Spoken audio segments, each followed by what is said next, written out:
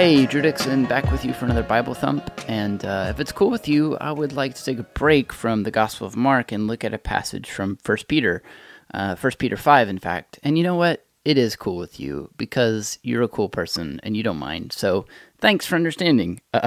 This is 1 Peter 5, and I'm going to start in verse 6. It says, "Humble yourselves, therefore, under the mighty hand of God, so that he may exalt you at the proper time, casting all your cares on him, because he cares about you. Be sober-minded, be alert. Your adversary, the devil, is prowling around like a roaring lion, looking for anyone he can devour. Resist him, firm in the faith, knowing that the same kind of sufferings are being experienced by your fellow believers throughout the world. The God of all grace, who called you to his eternal glory in Christ, will himself restore, establish, strengthen, and support you after you have suffered a little while. To him be dominion forever. Amen. Through Silvanus, our faithful brother, as I consider him, I have written to you briefly in order to encourage you to testify that this is the true grace of God. Stand firm in it." So I want to talk a little bit about anxiety, and I want to talk about this because it's a big deal, and it's maybe even a bigger deal today than perhaps ever before in our culture. Did you know that anxiety disorders are the most common mental illness in the United States, affecting about 40 million adults age 18 and over? So 18.1% of the U.S. population every year. It's a big deal among children, too. Anxiety disorders affect about 21.5% of children between the ages of 13 and 18. So that would tell us that this stuff is on the rise. And by the way, as I talk about anxiety, I want to be really clear, there are some of you that may be listening to this that need to go get help, and I want to encourage you to do that. The Bible is not a fix-all for every problem that you have. Yes, the Bible provides solutions and answers. Yes, the Bible provides us hope and gives us direction and can comfort us. And yes, it has answers to problems like anxiety, but it's not a fix-all. And you may be experiencing anxiety on such a deep level that you need to go seek professional help. So please don't hear what I'm about to tell you as a magic salve or as a magic bullet to fix all your problems with anxiety. If you're really low, talk to somebody. Go seek help. That said, I do think that the scriptures give us some direction. They give us an anchor that can help us with the type of anxiety that most of us face. So even if we're not in that percentage of people that have a diagnosable anxiety disorder, we're all anxious people these days. And I think maybe it's even been worse this year in 2020 and then on into 2021, where there's so many just stuff. It's just constant. Here in Nashville, where I live, just last night there was a serious thunderstorm that put a lot of people out of power.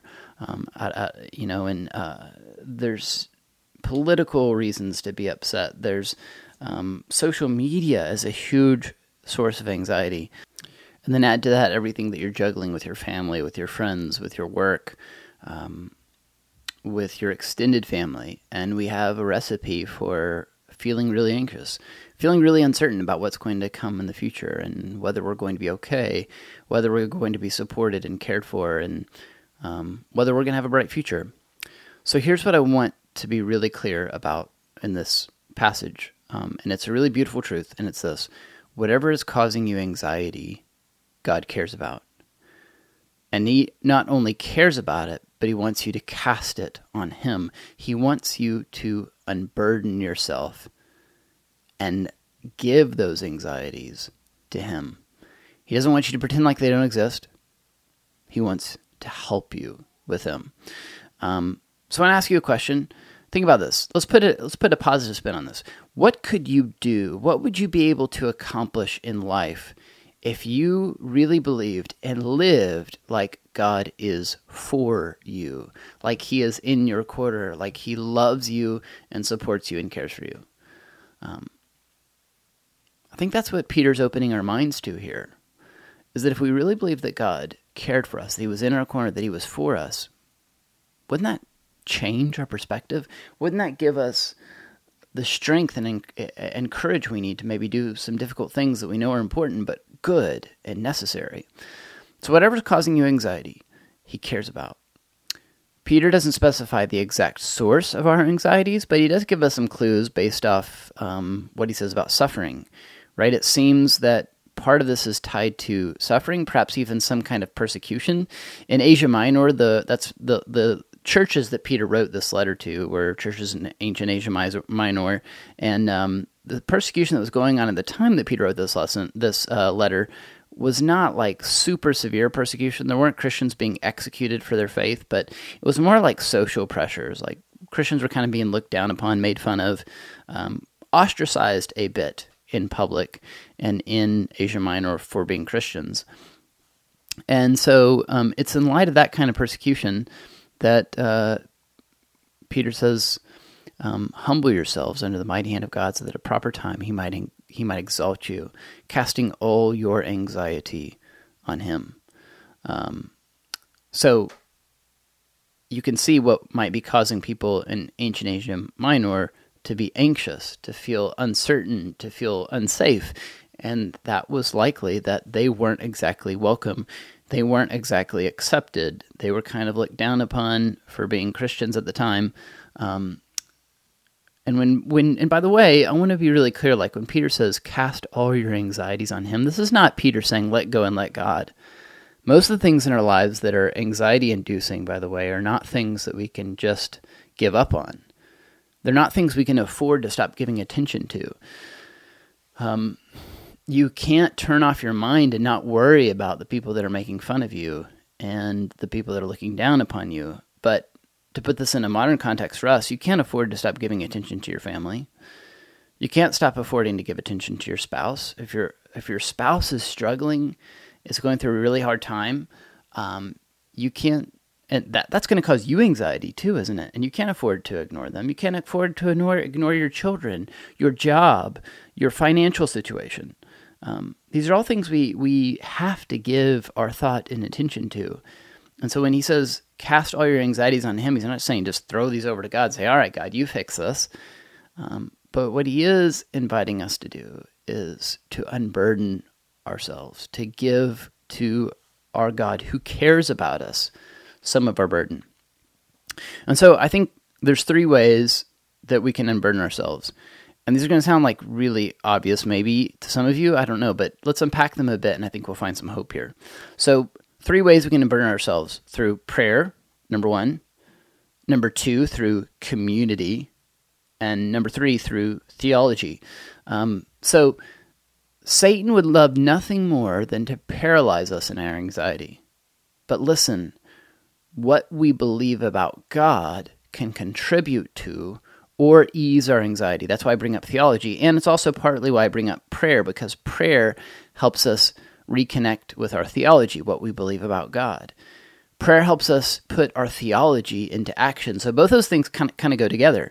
But throughout this passage, Peter's reminding us about God. And just before this, he said this. Just before the passage I read, Peter said this: God resists the proud but gives grace to the humble. So God's posture to the proud is one of opposition, and his posture to the humble is one of grace. God gives undeserved favor, care, support to those who humble themselves, to those who look to him and say, I need you. So here's a really beautiful truth. And it's this: it's that if you'll just recognize your need, God will help you. Sometimes that's all that's keeping us from the help and courage and support we need to do something difficult. It's just this realization that you can't do it on your own, that you're not going to be able to fix it yourself, that you need help, that you need God, you need the help and strength that he can give. If we just realize that he could help us, oftentimes maybe we would find the courage we need to do something that's really important or difficult. So you can see how bringing these things to God in prayer and bringing to him in prayer with an awareness of who he is can help us let go of our burden a little bit, can help us unburden ourselves and find the support that we need. So we talked a little bit about prayer and theology, but listen, if you believe, like I did at one point in my life, and still I struggle with this, honestly, I really do, I struggle with this sometimes, but if you believe, like I did at various points in my life, that God merely tolerates you, that he puts up with you, then when suffering comes, you'll see it as his disfavor or disappointment.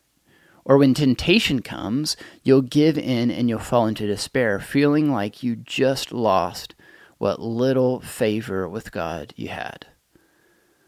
So how can good theology lessen anxiety and alleviate suffering? Well, it gives us perspective. It reminds us that God doesn't just tolerate us. He's not just loving us because we barely merit his attention. He doesn't love us because he feels obligated to. Just because we don't deserve his grace doesn't mean he gives it to us begrudgingly. Doesn't mean that he's like, oh, I guess I'll give you some of my favor and love. No, he saves us because he loves us. I mean, these are some of the one of the most famous verses in the Bible, right? John 3:16. God so loved the world that he gave his only son, that whoever believes in him should not perish but have eternal life. So our salvation is rooted not in our effort or anything else. It's not something that God just barely decides to give to us. Our salvation is rooted in his love for us. I think of Romans 5:8 too, which says that while we were yet sinners, Christ died for us, right? And before that it says, God demonstrates his love for us in this, that while we were yet sinners, Christ died for us.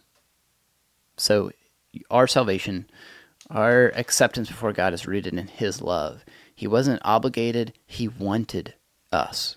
That's why Jesus went to the cross. He wanted a relationship with you.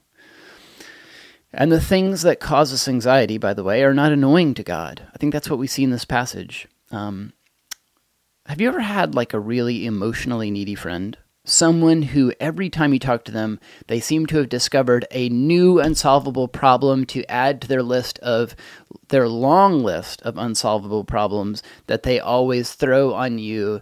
And, I'd like to say when I've had those kinds of friends that I've been super patient and kind and understanding towards such people, but if I'm honest, sometimes I find those kinds of people really annoying. And sometimes I feel like I just can't deal with it, right? Do you ever think about God that way? That he's like, he's like, don't give me another problem. Don't tell me about another problem in your life. I'm tired of hearing about it. Like, do you ever think that God's annoyed with all of our many anxieties and problems? Be honest. Sometimes we feel like we must be annoying to God because of all of our frustrations and needs and anxieties. But what does Peter say? Cast all your anxieties on him because he cares for you. So think about this. Think about your anxieties. Think about the various anxieties in your lives. Think about the anxieties that are your fault.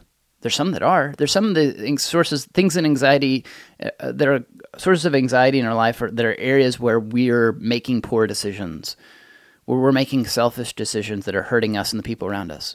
So those are sources of anxiety. Think about the sources of anxiety that are your fault. Think about the ones that aren't. Sometimes we face a lot of anxiety because there's things outside of our control. There's other people around us making poor decisions that are negatively affecting us and them. Think about the sources of anxiety in your life that are a really big deal. Big problems at home. Big problems in your job. Maybe you feel like you're really close to losing your job if you mess up again. Think about the sources of anxiety that are really big, like a broken relationship with a close friend, or a broken relationship with a spouse or a child. So think about the sources of anxiety that are big deal, the ones that aren't too. Like maybe just, you just had a rough morning. Maybe you just, you think, this shouldn't matter to God. This is not a big deal, but nothing seemed to go right this morning getting ready for work, and I just don't feel ready for the day. Or maybe it's just a little nagging fight with your children or your spouse or whatever, just a small little fight but it's a source of anxiety. Whether it's a big deal, whether it's a small deal, whether it's things that are your fault or aren't, we are highly skilled at being anxious and being overcome by anxious thoughts. But listen, all those things are anxieties he wants you to cast on him, that God wants you to cast on him. Think about the people that you are failing. Think about the people that are failing you. Think about your children, your spouse, your future, your job, your friendships, your family, your financial situation, your mission, your evangelism, your broken relationships, your attitude, your actions, your schedule. What do all these things have in common? The thing that all these things I just mentioned have in common are that they all fall into the category of things God cares about because he cares about you. These things all fall into the category of things that could cause anxiety to us, could be areas where parts of our lives we're anxious about, that God says, let me help you with these things. Cast these upon me. Unburden yourself in prayer to me. Unburden yourself by remembering who I am. I'm the God who is big, and I'm the God who is with you and for you. He cares for you. Cast your anxieties on him. He is the God of all grace, Peter tells us. Peter goes on to tell us he has called you to his eternal glory in Christ. You see how Peter's reminding us things about God and about theology that ground us and that give us perspective in the midst of anxiety-inducing thoughts and anxiety-inducing situations. He's the God of all grace. He has called you to his eternal glory in Christ. He will restore, establish, strengthen, and support you. And Peter says he will do all these things after you have suffered for a little while.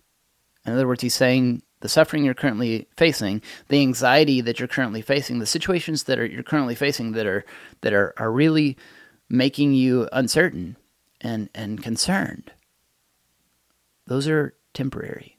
They'll only happen for a little while. And you have a God who has called you to his eternal glory in Christ, and he will restore you. The way things are going right now are not the end of the story for you. He will establish you.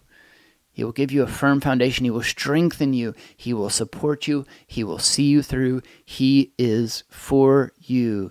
The God of the Bible, the God the Father, the Lord Jesus Christ is pro you. He's in your corner. No one is more committed to your flourishing than God is. That is really good news. Last thing I want to say is I want to mention something really quickly about community. Peter reminds us that the same kinds of suffering that Christians in Asia Minor were facing are being experienced by believers throughout the world. And remember, this wasn't like super serious persecution. This was like ostracization. This was being made fun of, that kind of thing. So listen, what Peter's saying there is that you're not alone in your anxiety, and your anxiety is not special. Sorry, you're not special. No, you are special to God, but your suffering is not unique to just you. There are people that are going through very similar things all over the world, and that's encouraging in a way. And by the way, Peter says, the start of this passage, humble yourselves, plural. There's an implied context to this passage. This letter was written to churches full of believers who were living in relationship with one another, who joined together for fellowship, for breaking bread, for prayer, for worship. And so I want to remind you that we're in this together. If you're overcome with anxiety, cast those on God, but cast them also on your brothers and sisters in Christ. Don't be afraid to open up. Don't feel like you'll overburden them. The Bible commands us to bear one another's burdens. So if you have brothers and sisters in Christ, sisters and brothers in Christ, fellow Christians in your life who you know love you, they're going to want to carry those burdens with you. They're going to want to know what's going on with you. They're going to want you to speak up. Bear each other's burdens and sorrows. We're in this together. So, as a reminder, what is God's posture towards our anxiety? He cares about it. He's not indifferent. And what is yours? Do you care to go to God? Do you believe that God is for you? Are you willing to humble yourself so that you'll see your need for his care and support? When we do that, God strengthens us and positions us to where we'll be prepared and strengthened and equipped to bear the burdens and support the people around us in ways that will be life-giving and encouraging and empowering to them. If Jesus is willing to bear our anxiety, we ought to be willing to listen to and hear and bear the anxiety of our neighbors. Your feelings and the feelings of your friends aren't enemies to be vanquished. They're people to be supported. So let's support our friends. Let's humble ourselves before God because of his posture towards pride and humility. He opposes the proud, but gives grace to the humble. So let's give up on thinking we can do this on our own and by ourselves. Let's look to God. Let's look to community. Let's remember who he is. And let's trust that he's given us the gift of prayer and the gift of one another to strengthen us, to see us through, to support us. That's really, really good news. We'll see you again next week. Thanks.